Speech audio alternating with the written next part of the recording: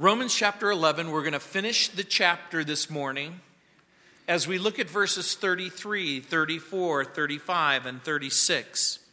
Romans chapter 11, verses 33 through 36, in a message I'm entitling, Exploring God's Wisdom.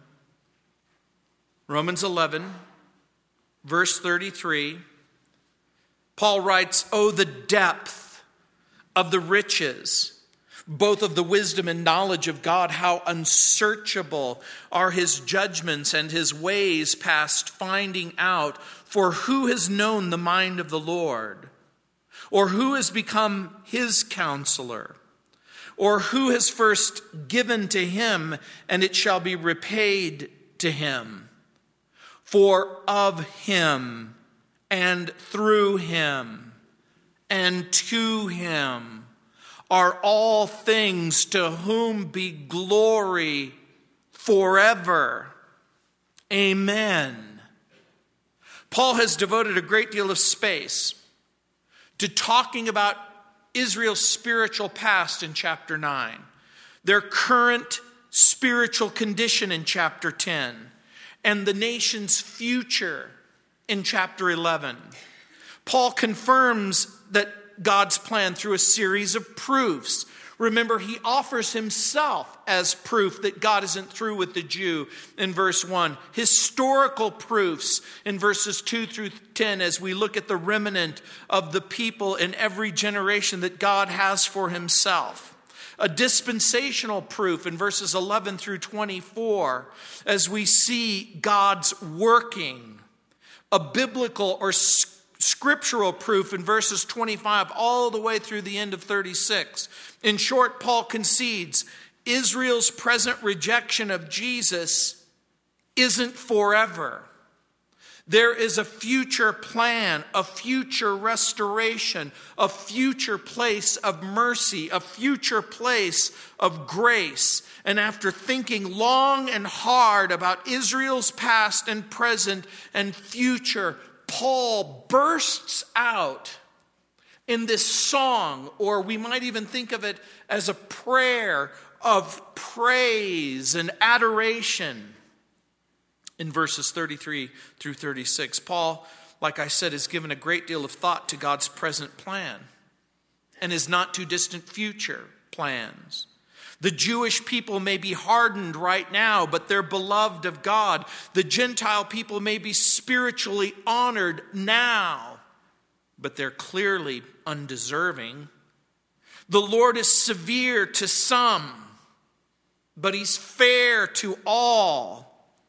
And the Lord is merciful to all, to the Gentiles in verse 30, to the Jews in verse 31, to everyone in verse 32. And now Paul goes from the mercies of God in Christ in verses 30 through 32 to the mind of God in his dealings with humanity. In our chapter of proofs, Paul concludes with something that requires no proof. The depths of God's wisdom and knowledge, the unsearchable and unfathomable ways of God. Our wisdom and knowledge is measurable, but God's wisdom and knowledge is immeasurable. We can talk about and we can even think about the possible and the impossible. But God can apply his perfect wisdom and his perfect judgment to both the possible and the impossible. And so Paul asks a series of questions. And as he asks this series of questions, the answer seems to be in the negative. Who has known the mind of the Lord? No one. Who has become his counselor? No one. Who has first given to him that it might be paid back to him again? No one. Paul's declaration and inquiry leads to a proclamation of praise. Who can understand God's incomparable majesty? Who can comprehend his knowledge and wisdom? Who can contain his eternal glory? And so, it begins with an exclamation of praise. Look what it says in verse 33. Oh, the depth of the riches, both of the wisdom and of the knowledge of God. How unsearchable are his judgments and his ways past finding out. Part of what I want you to do, even in that praise and even in that prayer, I want you to connect the dots of chapter 9, chapter 10, chapter 11. God has chosen the Jews, verse 30. God has moved the Gentiles from the place of unbelief and mercy and grace to an acceptance of the gospel, verse 31. God's purpose is to move all of humanity from a place of rebellion and unbelief to a place of embracing his love and his grace and his mercy, to accept Jesus and accept the gospel. God's purpose is to bring everyone to a place of from unbelief to mercy and grace in the Lord Jesus. And the way that God plans to do this lies in the depths of his wisdom and knowledge in verse 33. How will he do it? In a very real sense, we're at a loss to grasp or comprehend the entire picture in verse 34. We can't earn God's gift, verse 35. In the end, God is the source of salvation and the instrument of salvation and the object of salvation in verse 36. God is all. Not in the pantheistic sense of the word, in the sense that the Hindus or the Buddhists believe perhaps that everything is God, but that's not what the text is talking about. God isn't everything. He is separate and distinct from his creation. So Paul will describe the weight and wealth of God's wisdom and knowledge. And so he's fond of a particular metaphor. He uses the term, oh, the depth of the riches, of the wisdom and the knowledge of God. I want to draw your attention, oddly enough, not first of all to wisdom or knowledge, but to that little word depth. It's the Greek word bathos. We get the word bathysphere from that. Some of you might be familiar with that word. It means the deep. In Romans chapter 8, verse 39, Paul uses the word depth to describe God's love. Nor height, nor depth, bathos, nor any other creature shall be able to separate us from the love of God, which is in Christ Jesus. When Paul uses that term depth, we might think about it as digging deep into the wisdom and the knowledge of God. You know, when I was a little kid, I was fascinated by what was underneath the water. And for those of you who have been following in the news, you probably know about the ill-fated flight of the Malaysian plane that plunged somewhere in the Indian Ocean. It's 2 million square miles. That's just on the surface of the water. That doesn't count the literally thousands and tens of thousands of feet underneath the water, if you will. By the way, prior to 1929 and 1930, the furthest that any human being had ever gone under the water was less than 400 feet. The bathysphere was designed by Otis Barton in 1929.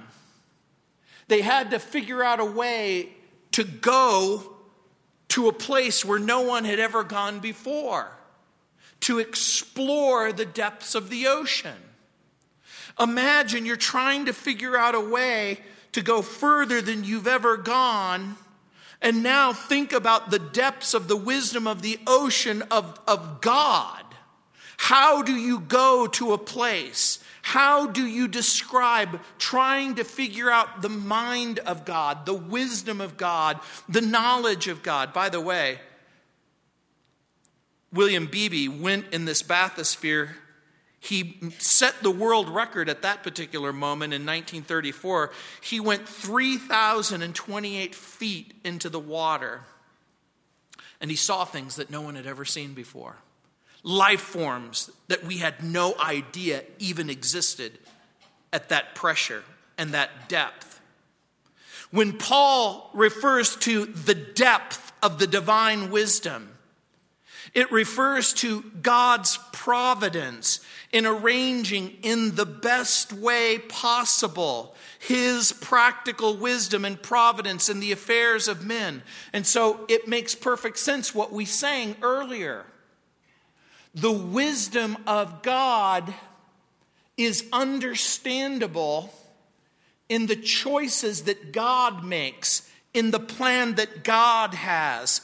The depth of the divine knowledge concerns his omniscience.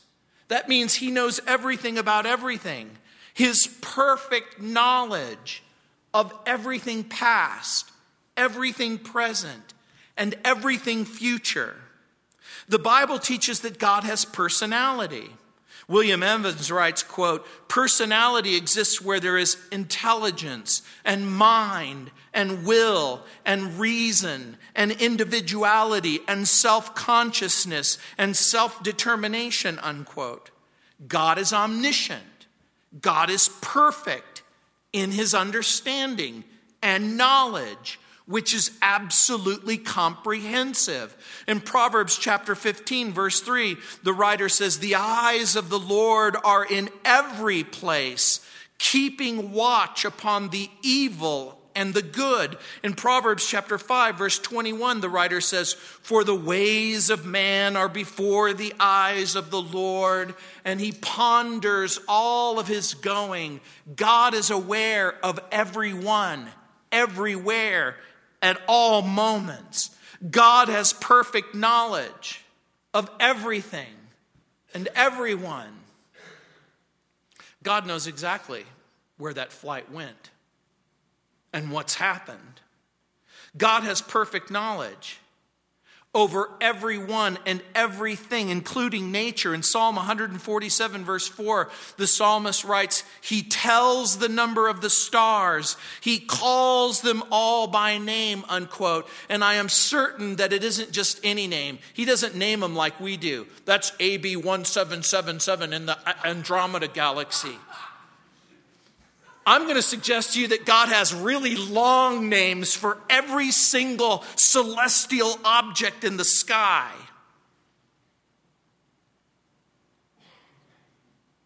In Genesis chapter 15, verse 5, it says human beings can't do that. God has a perfect knowledge of everything that takes place in human existence, in human history.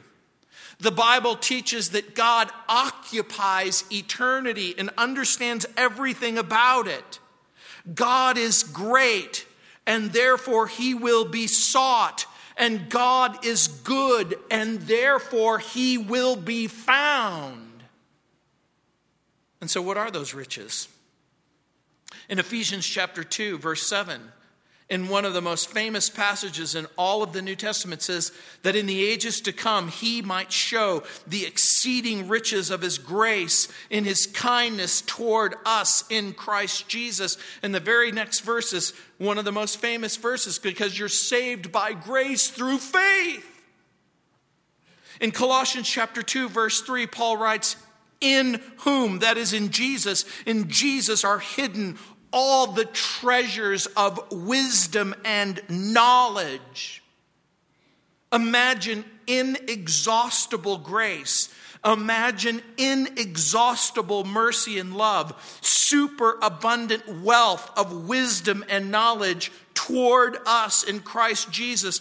Paul has repeatedly written that the Lord has lavished grace, unmerited, undeserved, unearned favor, grace combined with mercy, because we were hopeless, because we were broken, because there was something horrible and terrible that had gone wrong. And when you see yourself as the object of his grace and of his love, when you see yourself in need of mercy, when you see yourself as the object of his divine compassion, then all of a sudden the foundations of salvation are ready to be laid in your life. Because guess what? You can't come to Christ unless you recognize that there's something wrong. Who is going to cry out for a Savior if they don't really believe they need one? The riches of Christ are unfathomable. The judgments of God unsearchable. That's why Paul uses the term past, finding out. Look in verse 33. Oh, the depths of the riches, both of the wisdom and knowledge of God. How unsearchable are his judgments and his ways past finding out. That expression, past finding out, is one compound Greek word. It means to trace out by tracks. In this particular instance and under this particular context, it means unable to track. Paul uses a grammatical construction in the Greek language that's known as the double compound. And the implication of the meaning is totally unable to discover. Now, that doesn't mean that we can't know anything about his judgments, but rather everything that we know, once we know everything, will always be less than what we can know. It will always be inadequate. It will always be incomplete. The secret decisions of God are beyond the power of human beings to explain. And God has things beyond the power of human discovery. You see, a God that can be defined and comprehended completely by human beings probably isn't God. It's probably the object and the subject, if you will, of your own imagination. So does this mean we stop looking for things? Do we cease exploration or discovery? I'm going to suggest to you, of course not. But contrast the poverty of man's wisdom and God's wisdom. Think about everything that God knows and everything that we don't know. Think about our ability to make good choices and then compare that with God's ability to make good choices. Contrast man's philosophy and science and poetry and compare that with God's revelation of what can be known. In 1 Corinthians chapter 3, verse 19, Paul says, the wisdom of this world is foolishness to God. Imagine if you said, what's the most important thing we've ever discovered? What's the most impressive bit of information that we've managed to unearth? C.S. Lewis remarked, can a mortal ask questions which God finds unanswerable? He says something remarkable. Lewis writes, quite easily, I should think. All nonsense questions are unanswerable. He was right. I learned this early on when I was just a kid. Remember saying to the priest, well, if God is so great, if God is so big, can he make a rock so big that even he can't lift it? I thought I was smart. I thought I was asking a genius kind of a question. And the priest said, well, Mr. Geraci, aren't you the smart little one? Oh, you're so wise, Mr. Geraci. Can God make a rock so big that even he can't lift it? Well, Mr. Geraci, your question is nonsense. And the reason why it's nonsense is because you've asked the wrong question. The right question is, would God make a rock so big that even he couldn't lift it? And there I was, put in my place. Because some questions are stupid.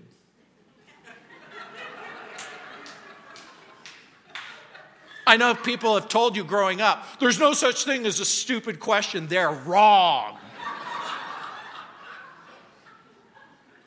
Intelligence is like underwear. Everyone should have a pair, and you should never show to each other.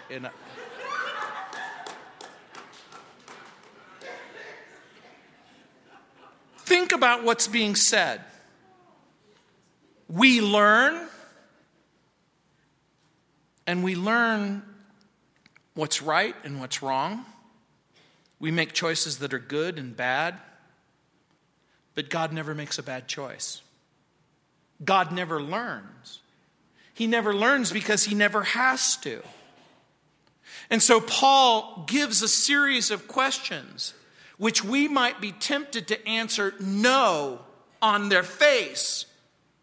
He says in verse 34, "For who has known the mind of the Lord?" And what's the right answer? The right answer is no one, until he's chosen to reveal himself and reveal his mind. I want you to think about that for just a minute. We can know everything that he has revealed about himself. In the opening chapter of the Gospel of John, it says that the law came by Moses, but grace and truth came by the Lord Jesus Christ. We can know everything that he's revealed about himself. And we can know nothing that he has concealed about himself. We are ignorant of God's secrets, yet we are privy to certain mysteries. In Jeremiah chapter 9, verse 23 and 24, the Lord says, "Thus says the Lord." In Jeremiah chapter 9, verse 23 and 24, "Thus says the Lord, let not the wise man glory in his wisdom. Let not the mighty man glory in his strength, nor let the rich man glory in his riches. But let him who glories, glory in this, that he understands and knows me, exercising loving kindness and judgment and righteousness in the earth. For in these I delight, says the Lord." What has God revealed about himself? What has he said to humanity? Has he ever shown up? Is there anything that we can know about him? And the right answer, of course, is we can know everything that Jesus has told us about his love and about his mercy and about his grace. We can know everything that the Bible has revealed about him being a creator and a sustainer. We can know everything that's been told us in the Bible and trust that what the Bible says about our condition is true, that we're sinners in need of a Savior. And so Paul asks the question, for who has known the mind of the Lord? And I think in part that the answer must be Jesus has known the mind of the Lord because he came from God and he reveals God. Jesus himself said, "I came from the Father to reveal the Father's will." Or who has become his counselor? Look what Paul is doing. He's quoting Isaiah chapter 40 in an abbreviated fashion. In Isaiah chapter 40, verses 12 through 14, it says, "Who has measured the waters in the hollow of his hand, measured heaven with a span?" Think about that. "And calculated the dust of the earth in a measure, weighed the mountains in scales and the hills in the balance. Who has directed the Spirit of the Lord, or is his counselor, hath taught him? With whom did he take counsel? And who instructed him? And who taught him in the path of justice?" The question, of course, is who can instruct God?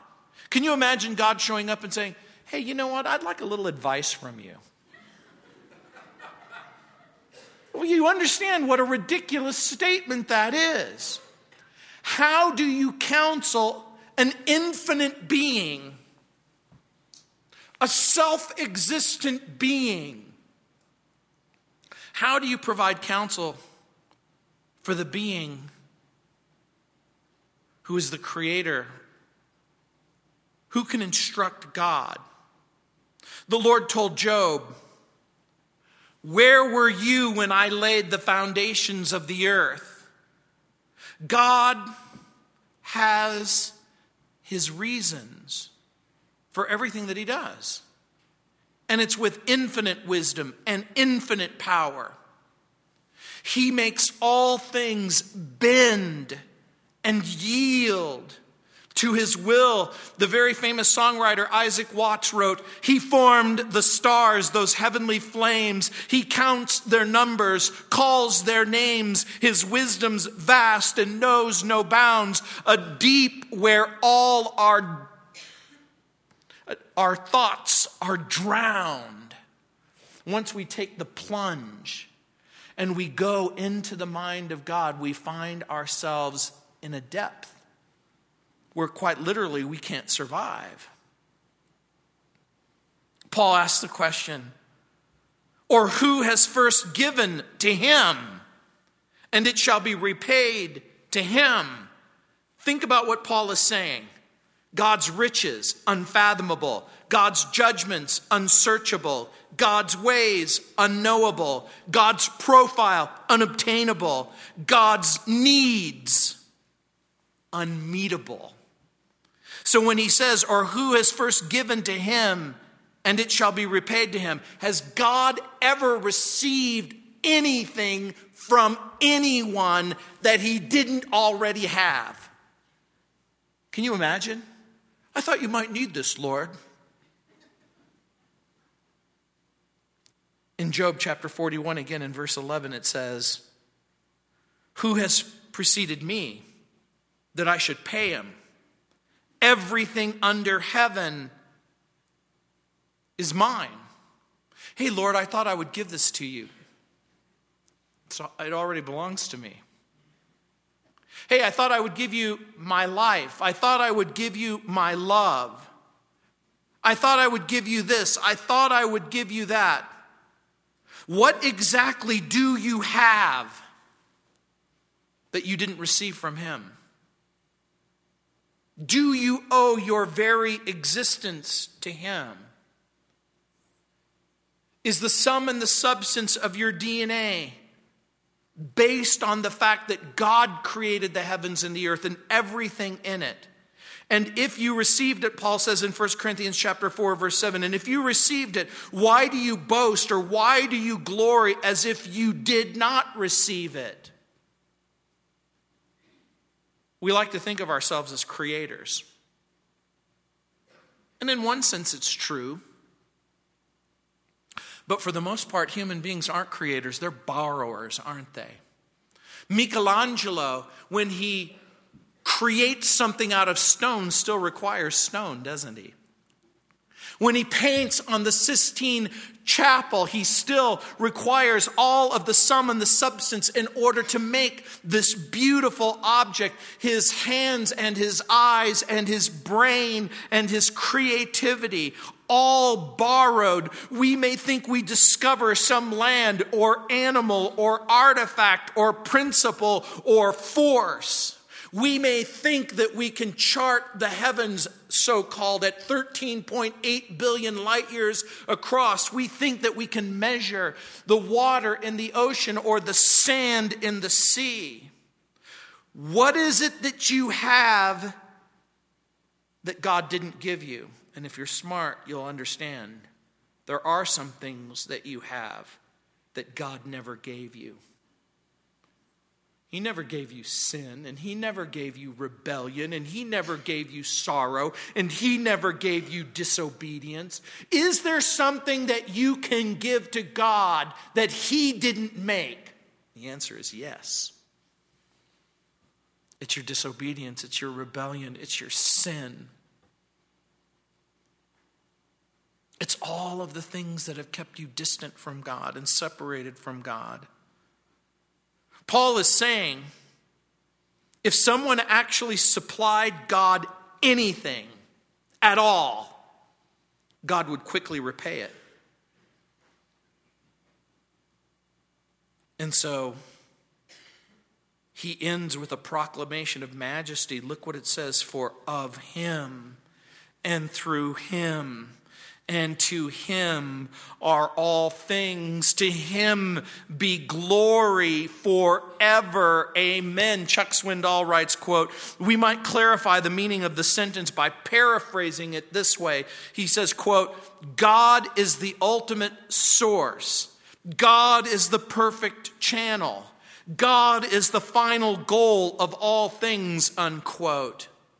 By the way, the preposition through, look what it says, for of him and through him.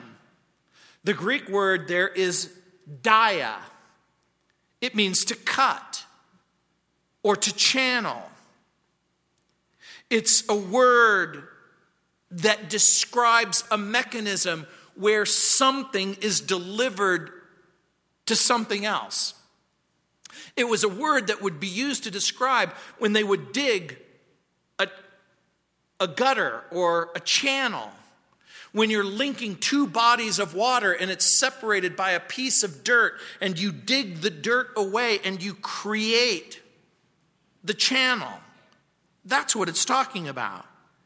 It's the channel through which the plan is accomplished.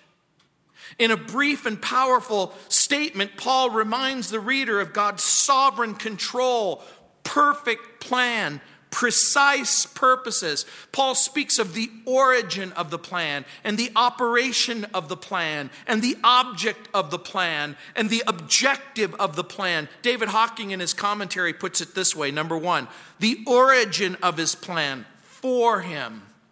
Number two, the operation of his plan through him. Number three, the object of his plan and to him. And four, the objective of his plan. To whom be glory forever. Do you understand what's happening? You've been taken into a journey into the mind of God, into the heart of God, and into the matchless knowledge and the wisdom of God. You are able to go somewhere where people have longed in every generation in order to go into the mind of God, into the character of God, into the heart of God. And remember the context. Remember the context. God has a plan to save Israel and all the people of the earth. The apostles caught away as he considers the greatness of God and the goodness of God and the glory of God. The far-reaching purposes of God in Christ Jesus is that Israel will be saved, verse 26. The Lord's unchanging faithfulness all of a sudden fills Paul's heart with incredible joy. Because God is in the business of forgiving sin and reconciling sinners. Jesus will return to Zion. Broken Israel will be restored. Jesus will return to Zion and Jerusalem. A new covenant will be made with Israel. Gentiles shouldn't exalt themselves at the Jews' expense. God is not unfaithful to his promise. He reserves the right to exercise his sovereignty. He reserves the right to show mercy to whomever he wants to show mercy, and grace to whomever he wants to show grace, and salvation to whomever he wants to show salvation. And you know who that is? It's you.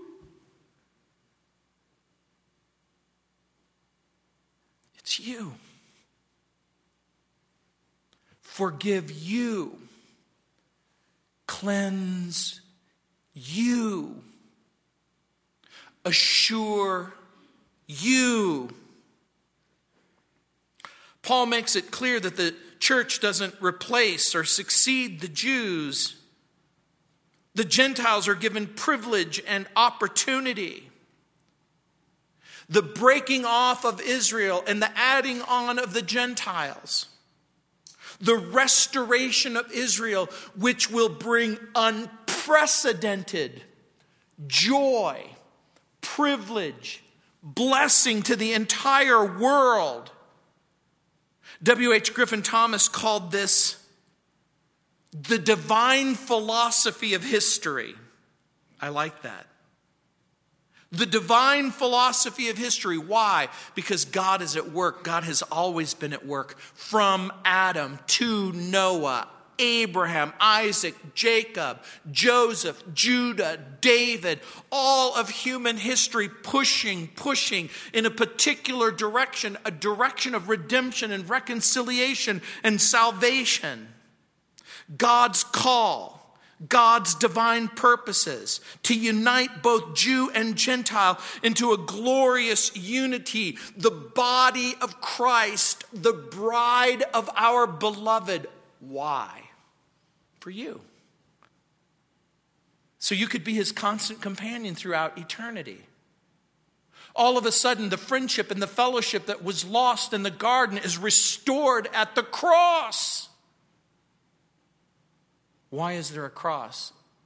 So that you can be loved and so that you can have friendship and fellowship. Why is there a cross?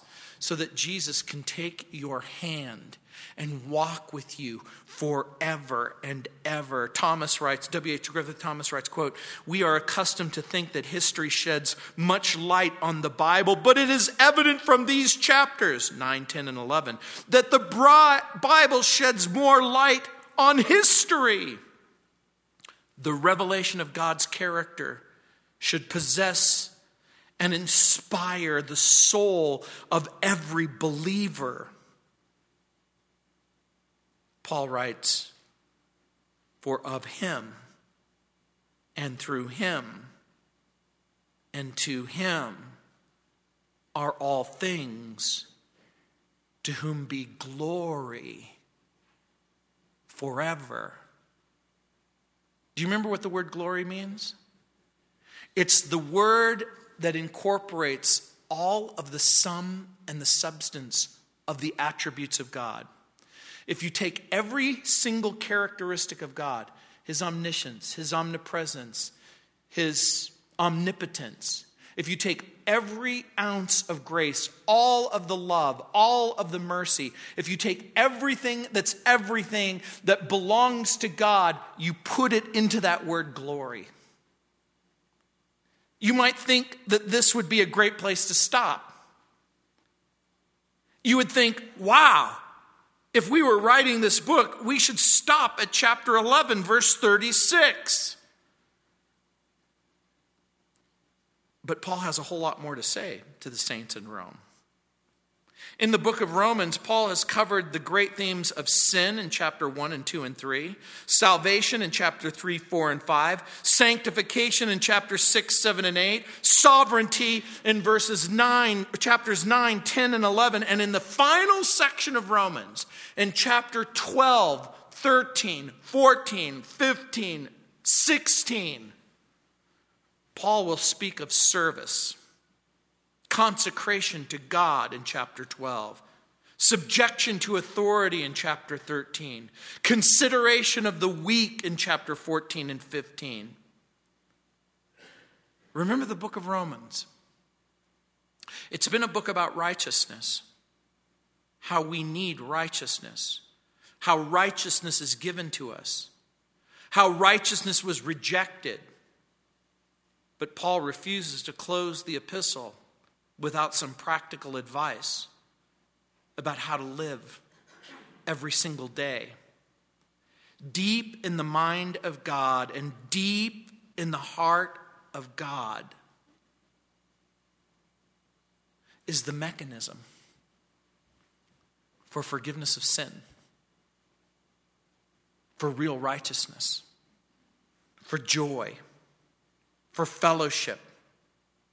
Deep in the mind of God and hidden in the heart of God is the possibility of forgiveness and the possibility of fellowship and the possibility of righteousness, centered where it's always been centered, in the person of Jesus, in the ministry of Jesus.